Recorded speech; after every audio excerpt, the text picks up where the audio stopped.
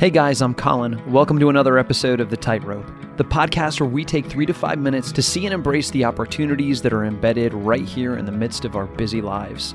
These opportunities are meant to help us move toward heaven. I'm not here to help you achieve balance once and for all in your life. I'm here to share stories about how life is a constant balancing act, and it's a balancing act with a destination. Are you ready for this? Here we go. The meaning of life is found in self-gift. Yeah, I went right for the meaning of life. I skipped all the small talk, and this is actually a message that comes to us out of the Second Vatican Council. It's sort of distilled out of Gaudium et Spes, which is an important council document. The very meaning of life is found when we make a gift of ourselves.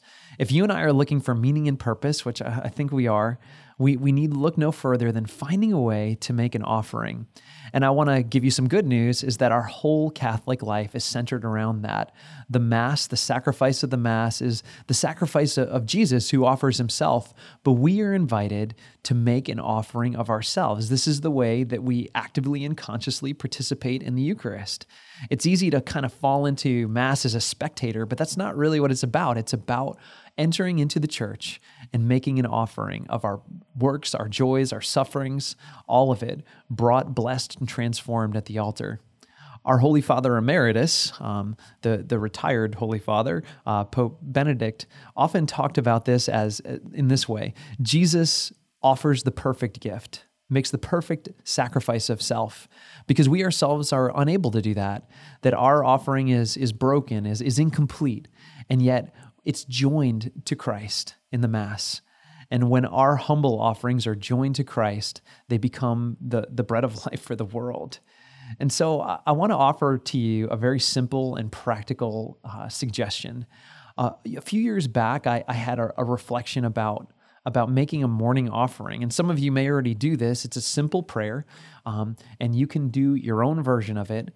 But finding some way in your morning to join together your works, your joys, your sufferings, your failures even, to join it all together and make it an offering to God and to join it to the Mass.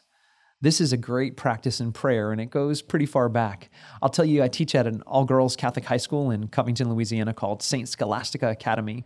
And our morning prayer every day, and sometimes students and faculty alike, we gloss over it because we're so used to it. We say, "Loving God, accept our humble offerings of prayer and work this day. St. Scholastica, teach us love, and Our Lady of Wisdom, teach us truth." And it takes, I don't know, what was that, like 20 seconds or something like that, maybe less. But that prayer takes our works, and it takes our prayer, and it joins it together. Now, we don't say it explicitly, but every day we're really joining together the work of the Academy with the sacrifice of the Mass throughout the world.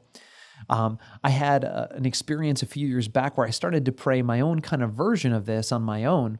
And the most important part of it to me, or the part that stands out, is that explicitly I remind myself when I pray my morning offering.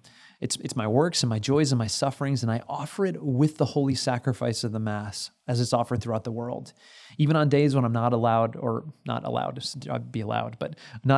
able to attend daily Mass, I can still join together what I'm doing that day with the Mass.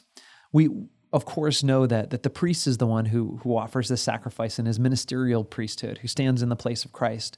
But all of us are called to make that offering at Mass. We're not just spectators. We are called to be active participants who make a gift of ourselves every time we walk into church. Our humble offerings of prayer and work, our works, our joys, our sufferings, our failures, our interior lives, our everything is supposed to be the thing that goes to the altar, that is blessed and broken and transformed into the very body and blood of Christ that nourishes the congregation, that goes out into the world, that we're sent to bring Jesus.